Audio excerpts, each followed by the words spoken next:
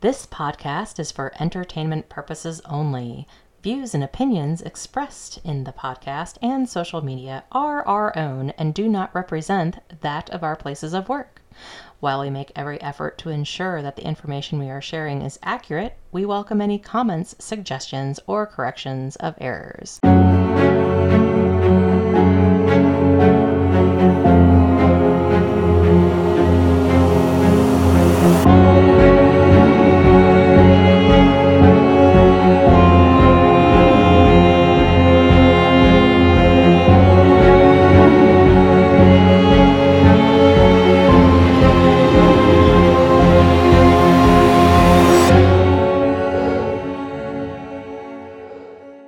Welcome to Nothing Happens in a Small Town. So, as you know, we've been off for a little bit. Yeah, we took a weekend off because we do this every other week. And actually, we've just been chatting insanely animatedly over here. Yes.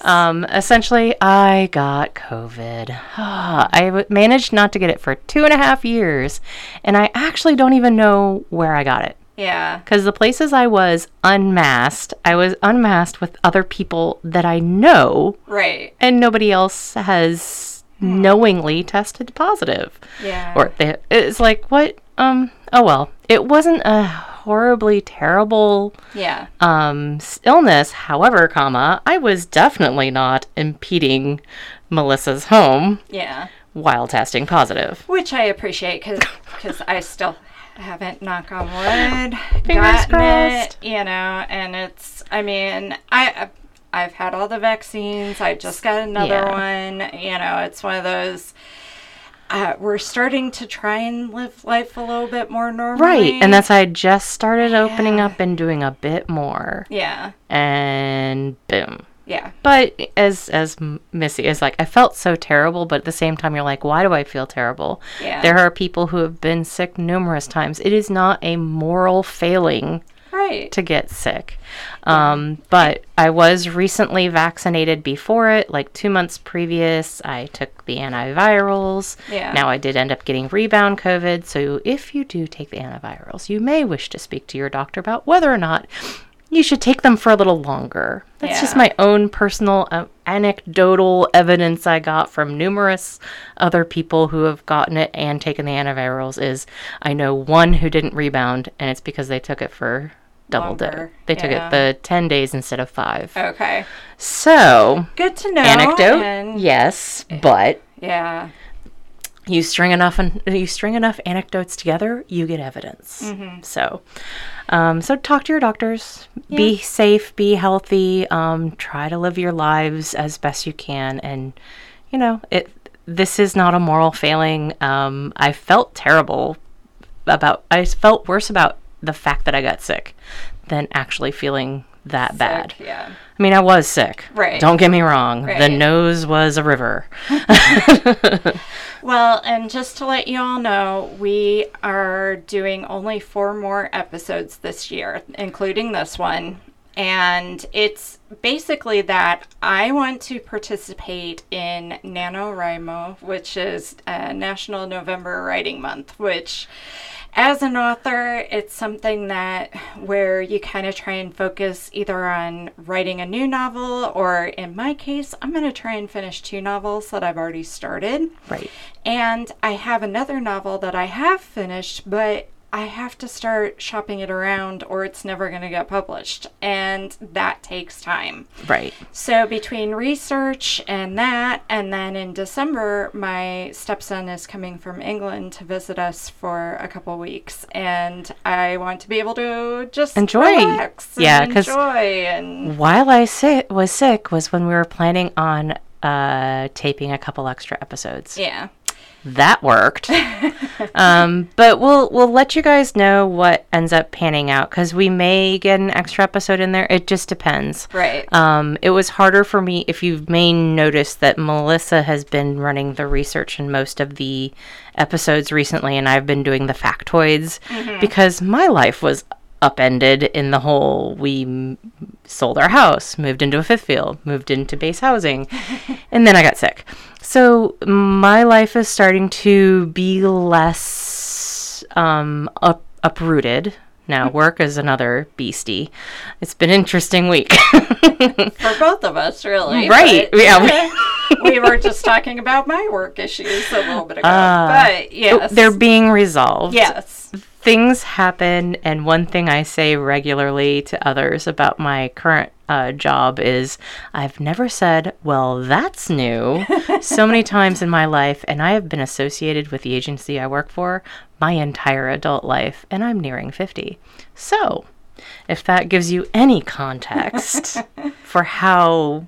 Wow. Yeah. And I can tell we're probably talking a lot faster than we normally do right now because we're totally animated. Yes.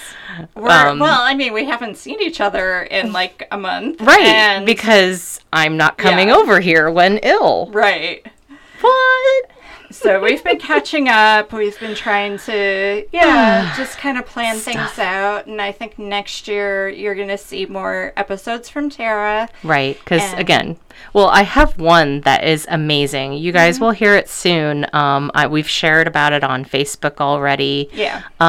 One that was a Maryland woman who was murdered up in PA. Of all things, randomly, when we were still in the Crownsville house, my husband, we have a little sports car, and we go to different card get-togethers. And my husband ran into this gentleman there, came back by our house for, I don't remember what reason, but then I was talking to him. He's got a neat old motorcycle. And he said, hey, I've got one for you, a girl I went to high school with.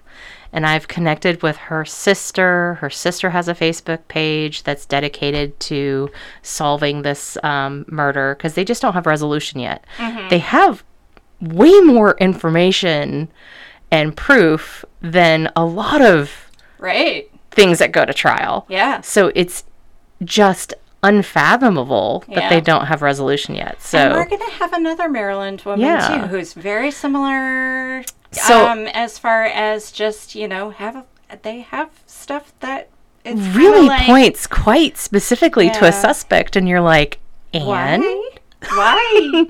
So I have a handful of things that I've been very adamant I want to do the research for, and or the sister.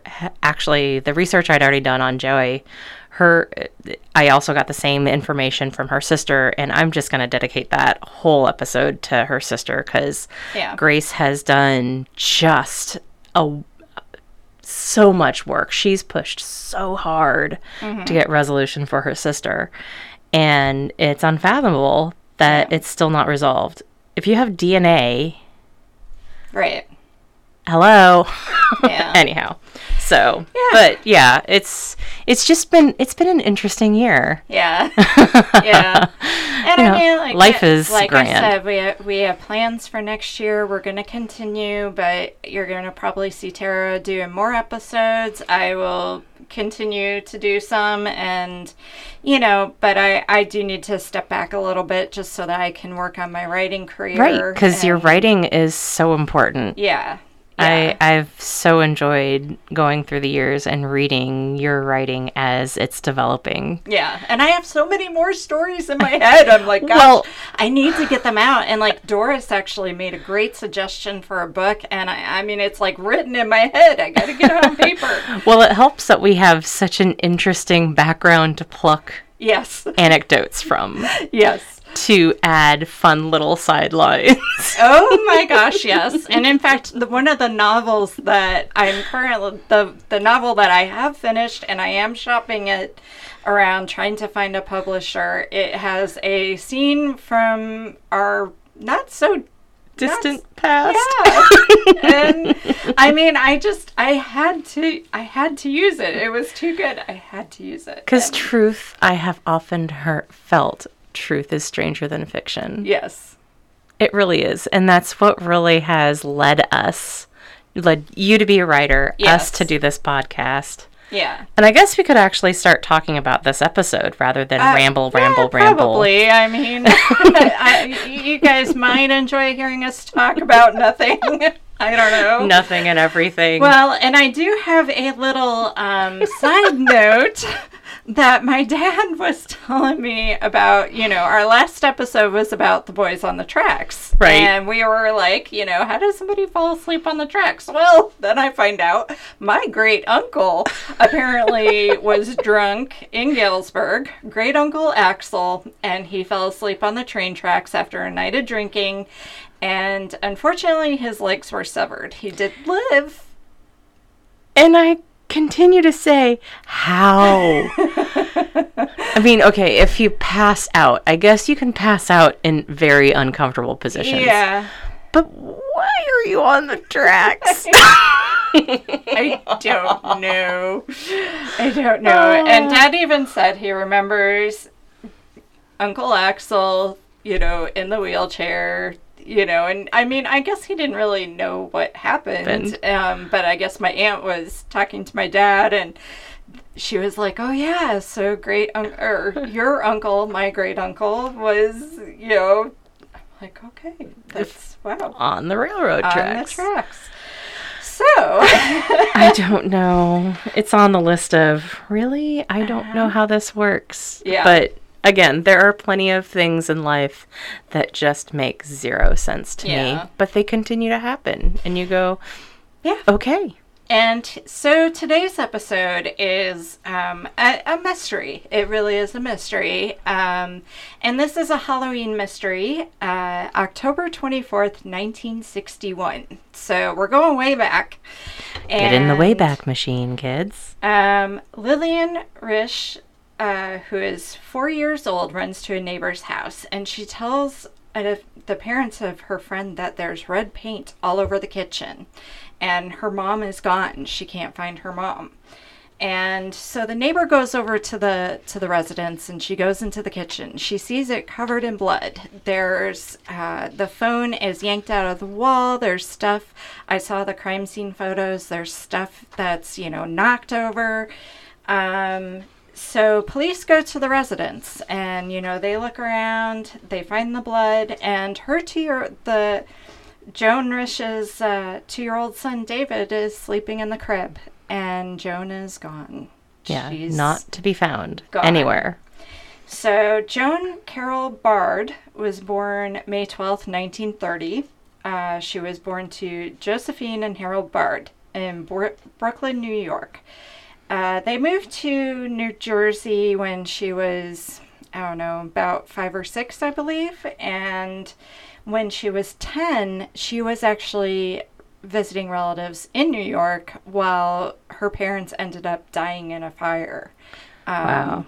They lived in an apartment, and I guess the fire started in their apartment, spread from there. They never were able to determine what caused the fire. There was... Well, I mean, in the 1940-ish, I guess they didn't really have very good fire investigators. But in any case, Joan ended up being adopted by relatives, and she changed her name because of being with the relatives. Well, if anybody, if you know anybody who, spouses get married and don't take each other's names, or they have kids and they get remarried, it is interesting to be like, no, that one's mine. Yeah. I know we don't have the same name, but that one's mine. My case. I am my last name. I kept my maiden name. My husband's name is different, and I do get that once in a while where people are like, "Oh, you are married," or they'll refer to my husband as Mr. Annan. And it's like, no, we don't have the same name. But I love him dearly. Anyhow, so she took the relative's name, and so she went by Natras. And she continued going to school. She ended up graduating from Wilson College in Chambersburg, Pennsylvania in 1952. She had a degree in English literature. She loved to read. It was one of her passions. She started working as a secretary, but she worked her way up to editorial assistant. She really wanted to become an editor. That is so cool. Her passion, and she worked at Thomas Y. Crowell Company. In 1955, she married Martin Risch. They met at a Harvard football game. It sounds like they might have been set up, kind of, but they hit it off. They ended up getting married, and then they had 2 children, Lillian and David. Joan left her job to become a full-time mother, as a lot of women did back then, and she loved being a mother. All accounts, she was a very happy wife. She had a very happy life, and Martin was an executive at the Fitchburg Paper Company, and in I don't know what year, but they moved to Lincoln, Massachusetts, which now is considered like a far out suburb of Boston, but at the time would have definitely been considered a small town. Right. It's still small. It's now just kind of sort of on the fringes of Boston. Mm-hmm. Well, with the cars and all that fun stuff. And so on October 24th, 1961, Martin had left early in the morning to catch a flight to New York for business. Joan had taken the children to the dentist, and she ran a few errands. When they arrived home, she put David down for a nap, and she sent Lillian next door to play with the neighbor, her friend Douglas Baker. Douglas's mother saw Joan around 2:15 p.m. Joan was wearing a trench coat, and she had something red in her hand.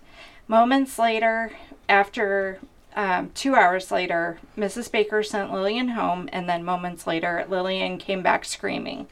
She couldn't find her mother and told Mrs. Baker there was red paint everywhere. So basically, Joan went missing. She just was gone.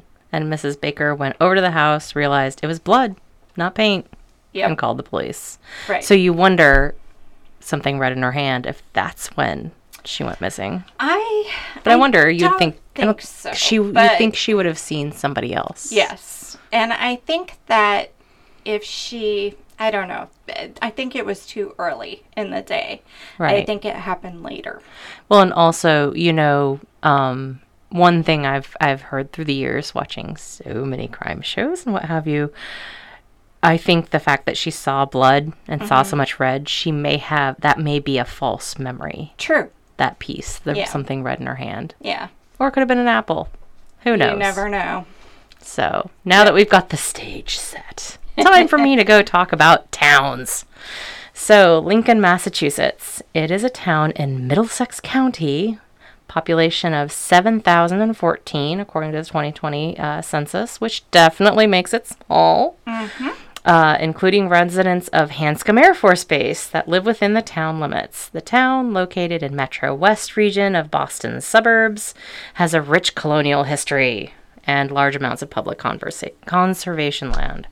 So, of course, being East Coast, near Boston, it was settled way early, 1654, as part of Concord, actually.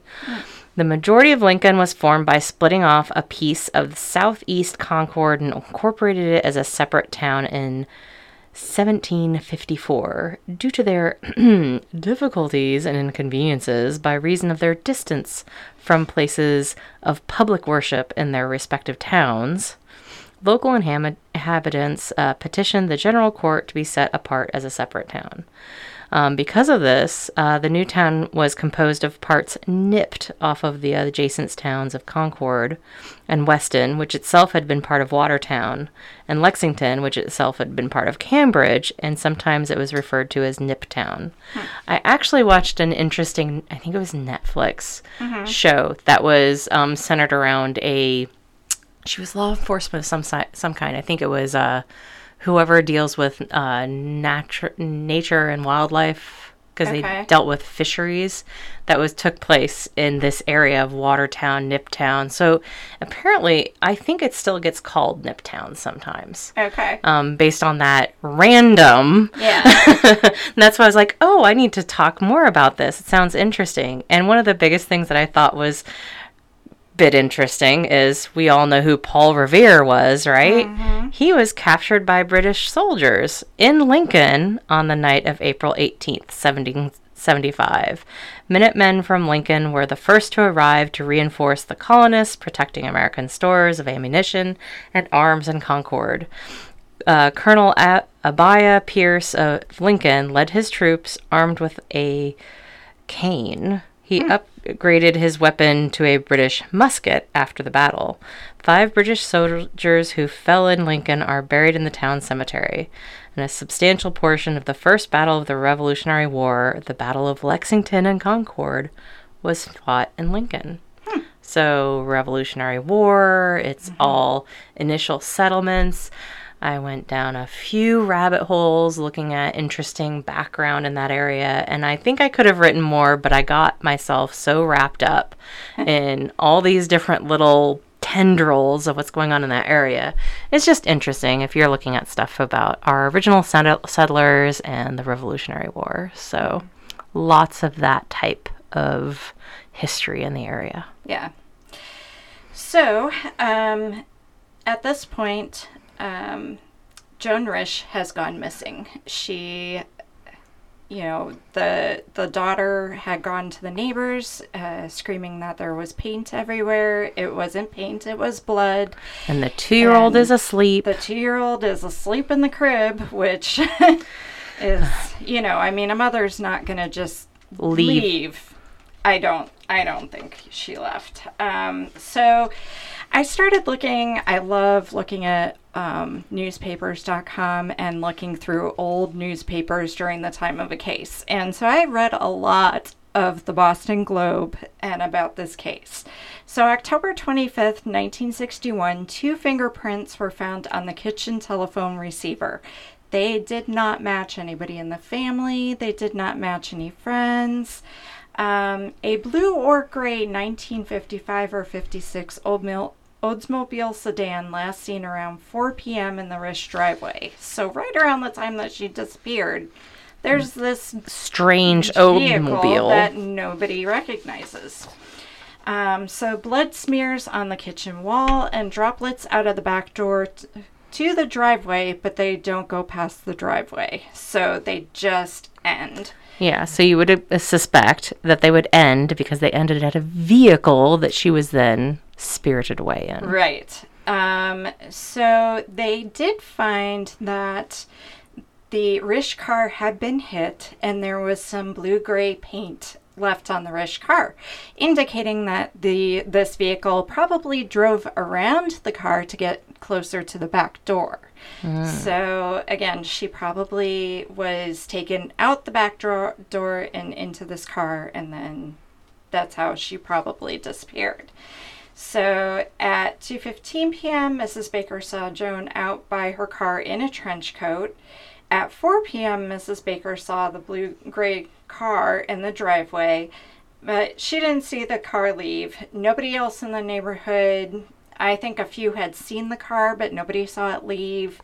Bloodhounds were brought in that evening to search for her, and they could not find a scent of Joan beyond the property. October 26th, the Boston Globe said that blood type that was found was type O, so it was Joan's blood type that was smeared across the kitchen. And back then, that's all they did was blood typing. They didn't do anything beyond. They found in the blood short human hairs that they believe belonged to her attacker. The amount of blood indicated a superficial wound, so they didn't think she was dead. They think it was, a head wound or something of that sort. 'Cause those do bleed pretty profusely. So the phone had been ripped completely off the wall. Now, it wasn't the entire phone, but the handset.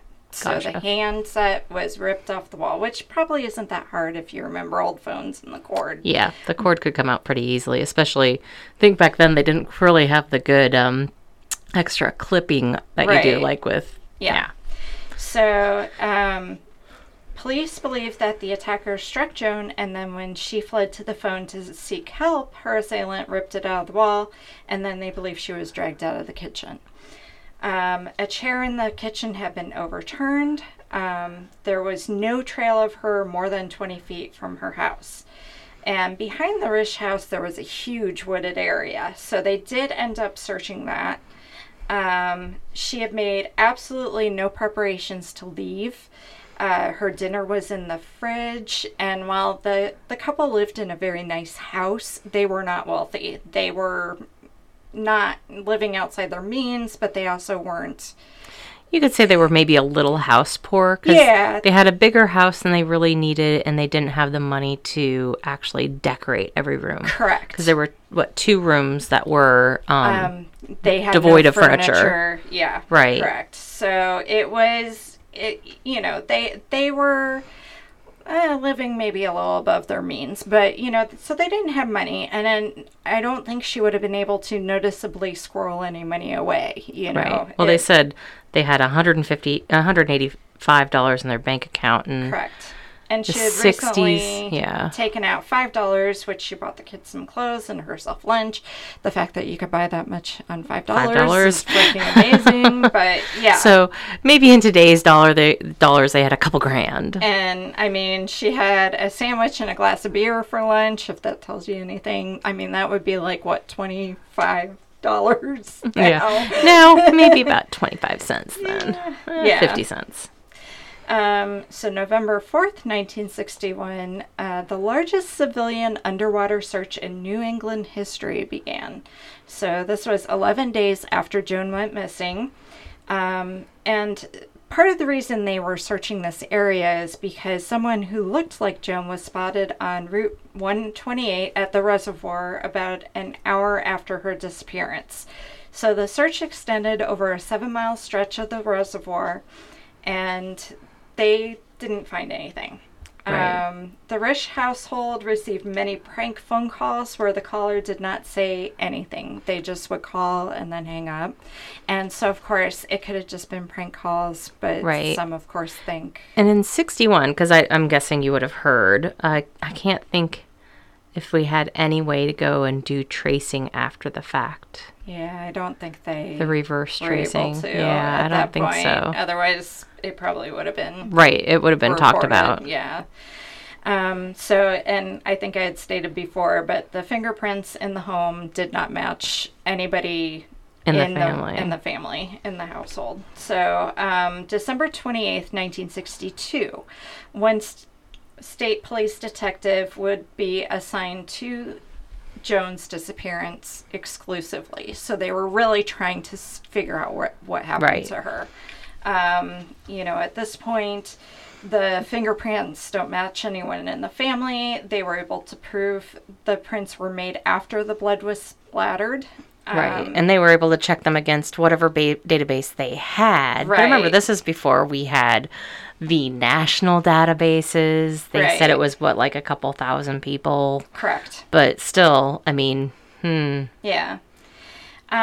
This one kind of makes me laugh just because I think they're stretching here. But well, I mean, they have to investigate all leads. But January 20th, 1963, investigators discover that a majority of books that Joan read were mysteries and focused on disappearances.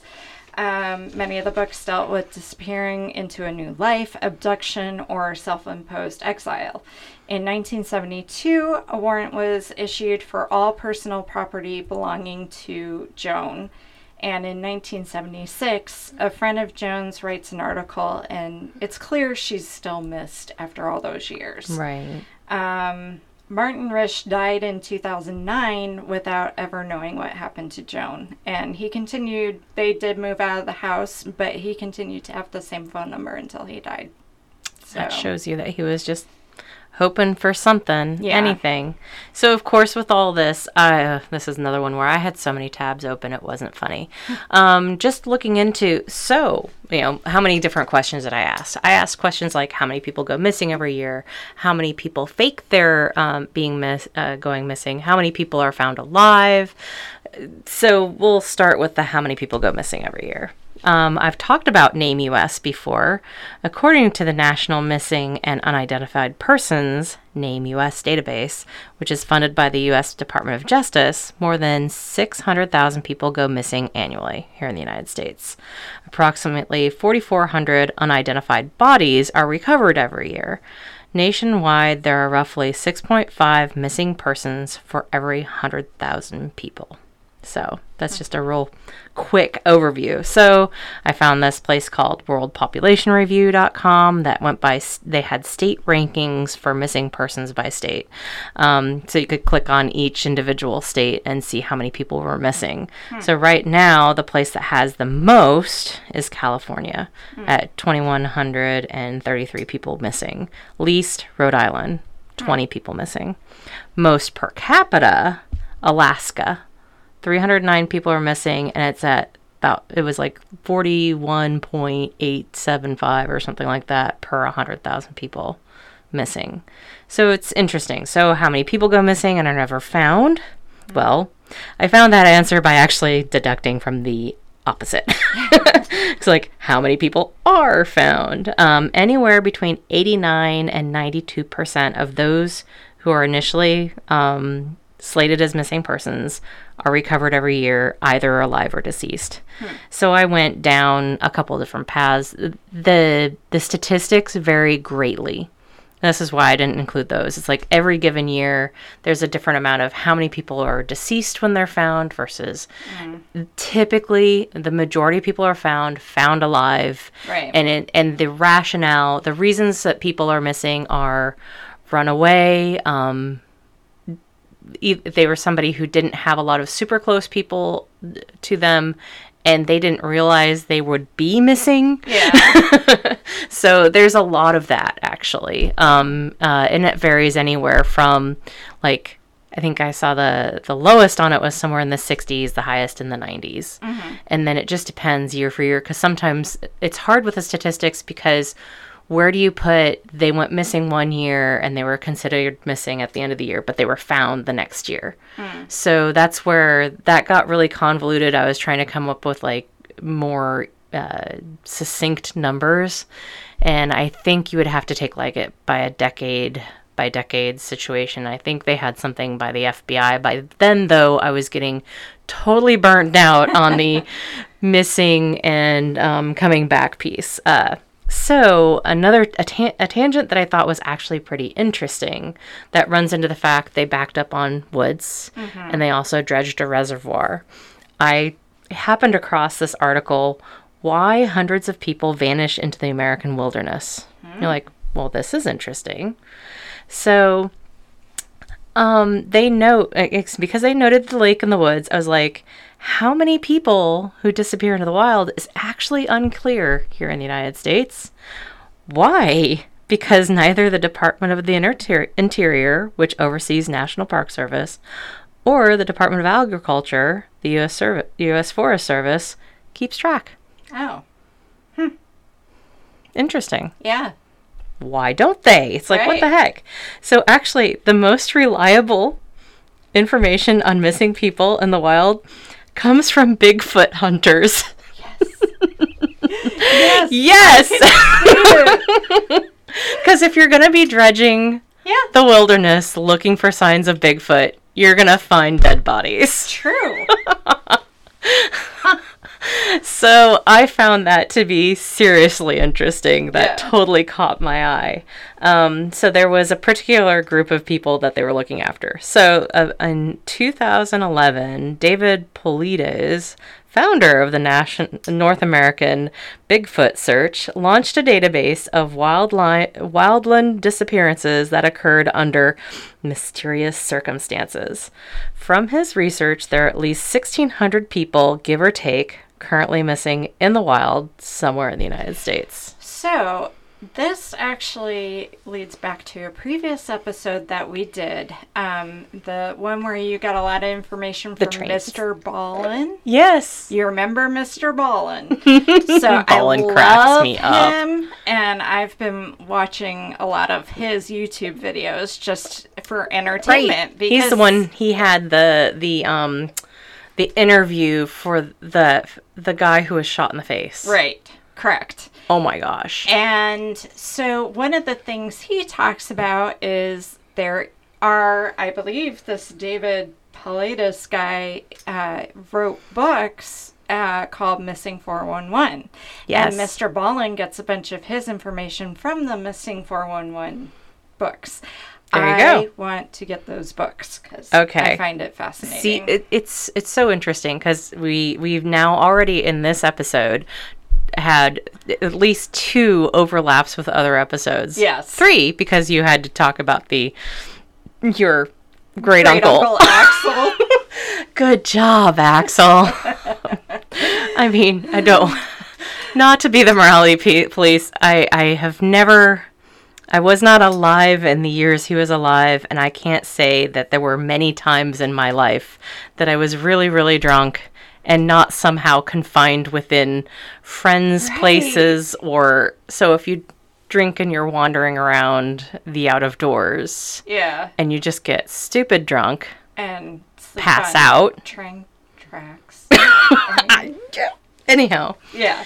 And then the name US, you start really running into, it's the same thing watching all these different shows. You hear people talk about these same groupings. And remember the other day when I was talking to you about a person with some potential violent tendencies, I was watching something last night, and granted, this is a bunch of detectives who are looking at one person who doesn't have a good alibi for a murder. That person was seen like going pew, pew, pew out a window at people that they knew. Ugh. And you're like, yes. Yeah. This is a propensity for violence. Anyhow, we'll go back to what we were talking about. Yeah. So it's so interesting that you end up, people who are intrigued and interested about Bigfoot may be our best indications for those who are missing in the wild. Yeah. So most people, according to this data, disappear in the late afternoon. That fits. Yeah. But still, I know it's totally different. But during or just before severe weather, bodies are often found in previously searched areas because water and what have you moves things, and often without clothing or footwear, even when hypothermia has been ruled out. During the last stages of hypothermia, people often feel hot and remove their clothing. So that could be why they're naked. Yeah. Children are sometimes found at improbably far distances from where they went missing. That you're just like, how on earth did this child get here? Yeah. It's like 20, 30 miles that you're like, a child is not driving a car. How did they get there?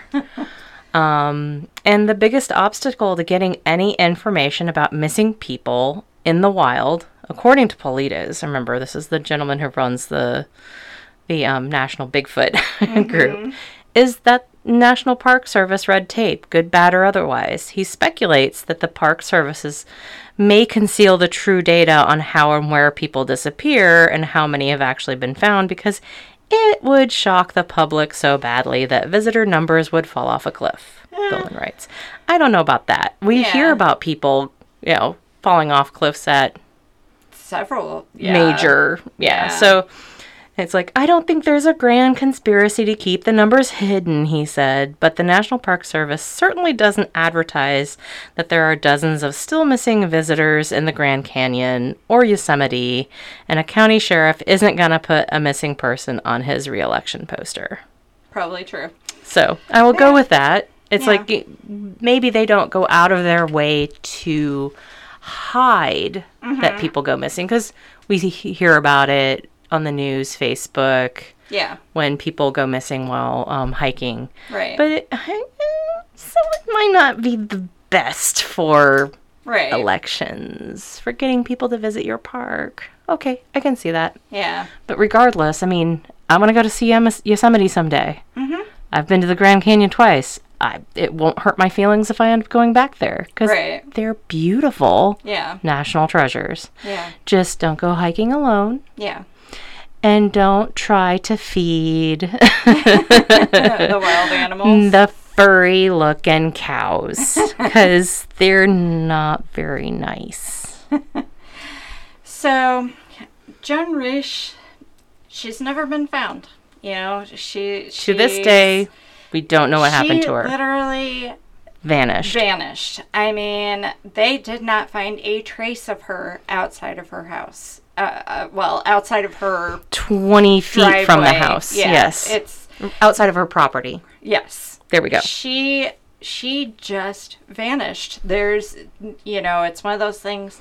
They have had missing bodies found in that area, and every time they're like, oh, is it Joan? And it's not Joan. Right. She is still missing to this day. And I mean, I'm hopeful that someday she's found. But on that list of, I had gone down a bunch of different, there's a lot of, when I was Googling it and what have you, there were a lot of specific individuals, like the one lady who just got sentenced for faking her own abduction out in California. But these things just don't happen that much. Right. And I don't... Actually, yeah. So we'll go into the theories.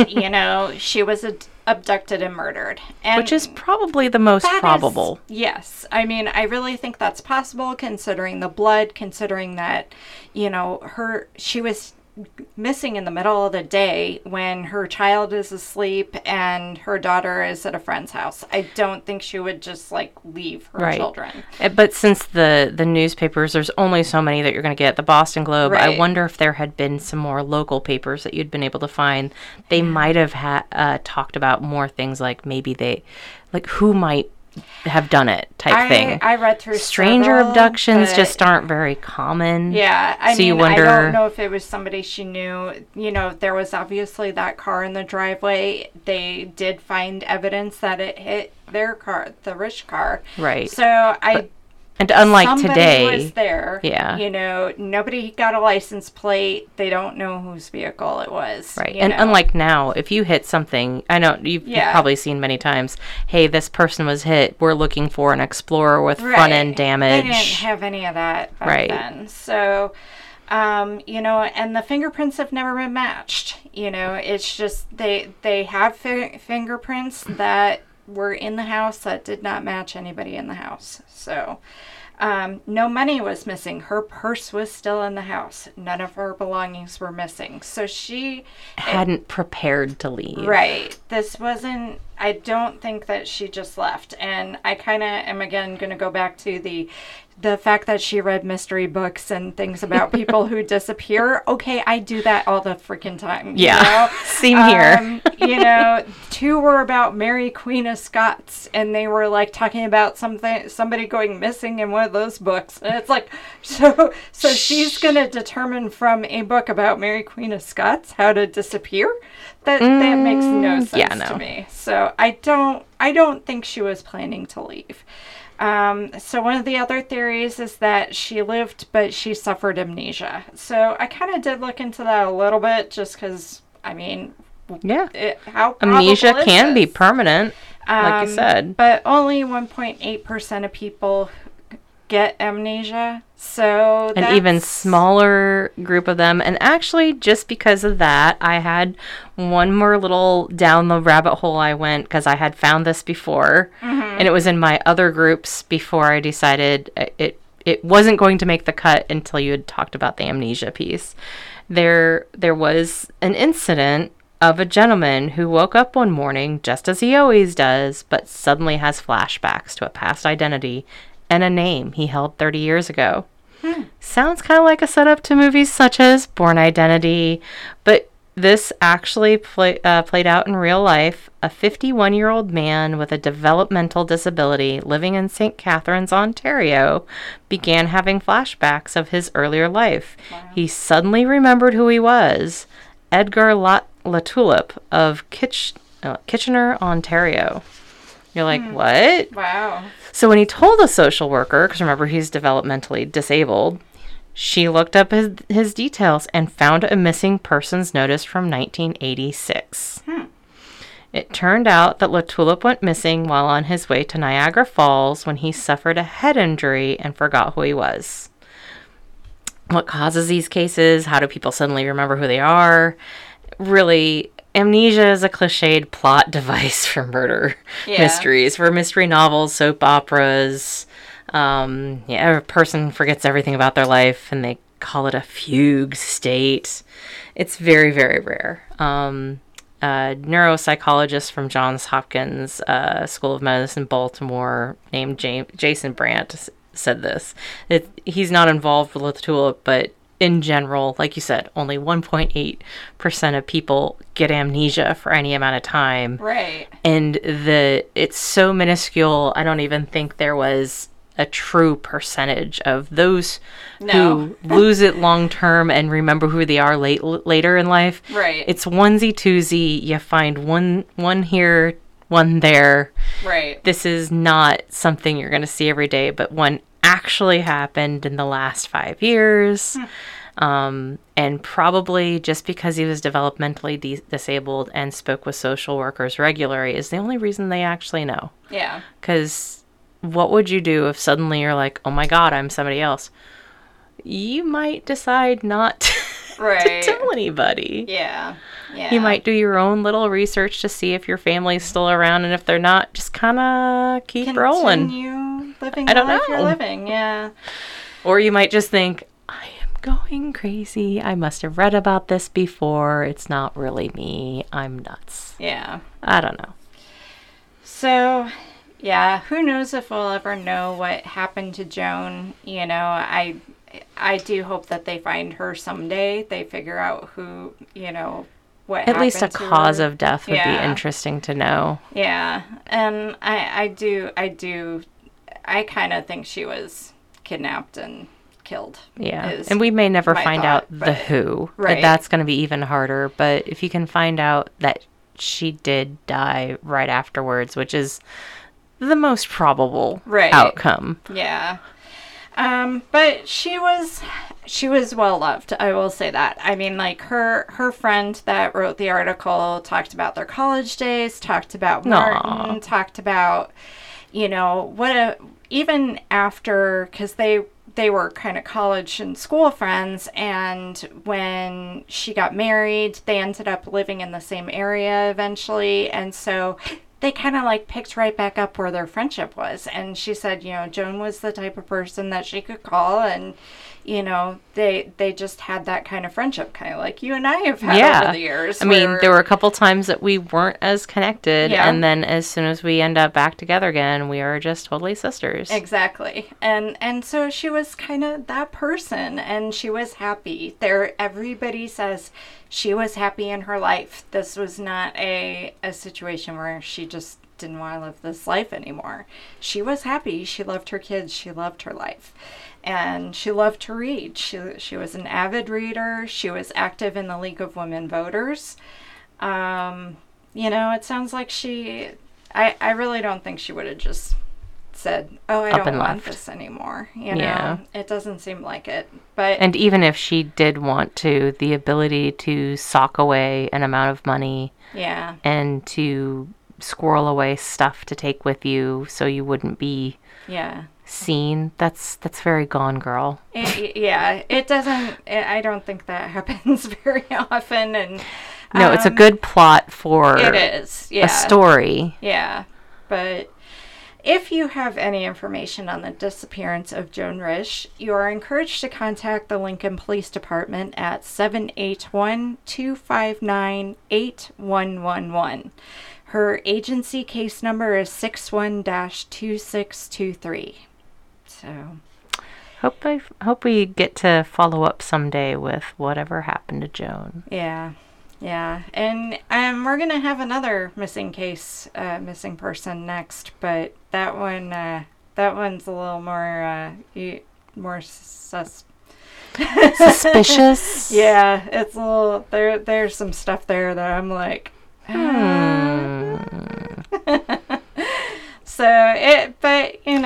without any evidence of other stuff going on, it's just hard to believe that it was anything other than abduction. Yeah, I think so. In this case, it doesn't fit otherwise. Right. But anyhow, as always, thank you for listening to Nothing Happens in a Small Town, where things do happen, and small towns are not the quiet, quaint places you think they are. If you would like to donate and help us, I am hoping next year I can focus a little bit on getting us some t-shirts or some swag or something that we can give away, and then hopefully... Well, I was thinking of addressing those same people we were talking about by getting some updated shirts for my guild. Yeah. My lapidary guild. So maybe we can put that together. That would be cool. I think that would be awesome. I'm also hoping we can start doing some like commercials and that sort of thing to, help to fund us here so that we can continue doing it long term and really, really get into it. And well, I'll give a quick free shout out to Miss Lady's Bakery. Will be opening an actual location. I can link them on Facebook. I just picked up some amazing sweets for a good former coworker of mine who's coming into town from the UK and is dying for some sweet potato pie. Nice. And pound cake. Amazing bakery. Nice. And awesome people. So, but if you want to donate to our Patreon, it is patreon.com/Nothing Happens in a Small Town. Our Instagram username profile is Nothing Happens in a Small Town. Our Twitter username profile is Nothing Happens in a Small Town at NHIAST. And Facebook page is Nothing Happens in a Small Town at NHIAST 2021. And our Gmail is Nothing Happens in a Small Town at gmail.com. Thank you for listening. We'll continue being crazy after this. This podcast is for entertainment purposes only. Views and opinions expressed in the podcast and social media are our own and do not represent that of our places of work. While we make every effort to ensure that the information we are sharing is accurate, we welcome any comments, suggestions, or corrections of errors.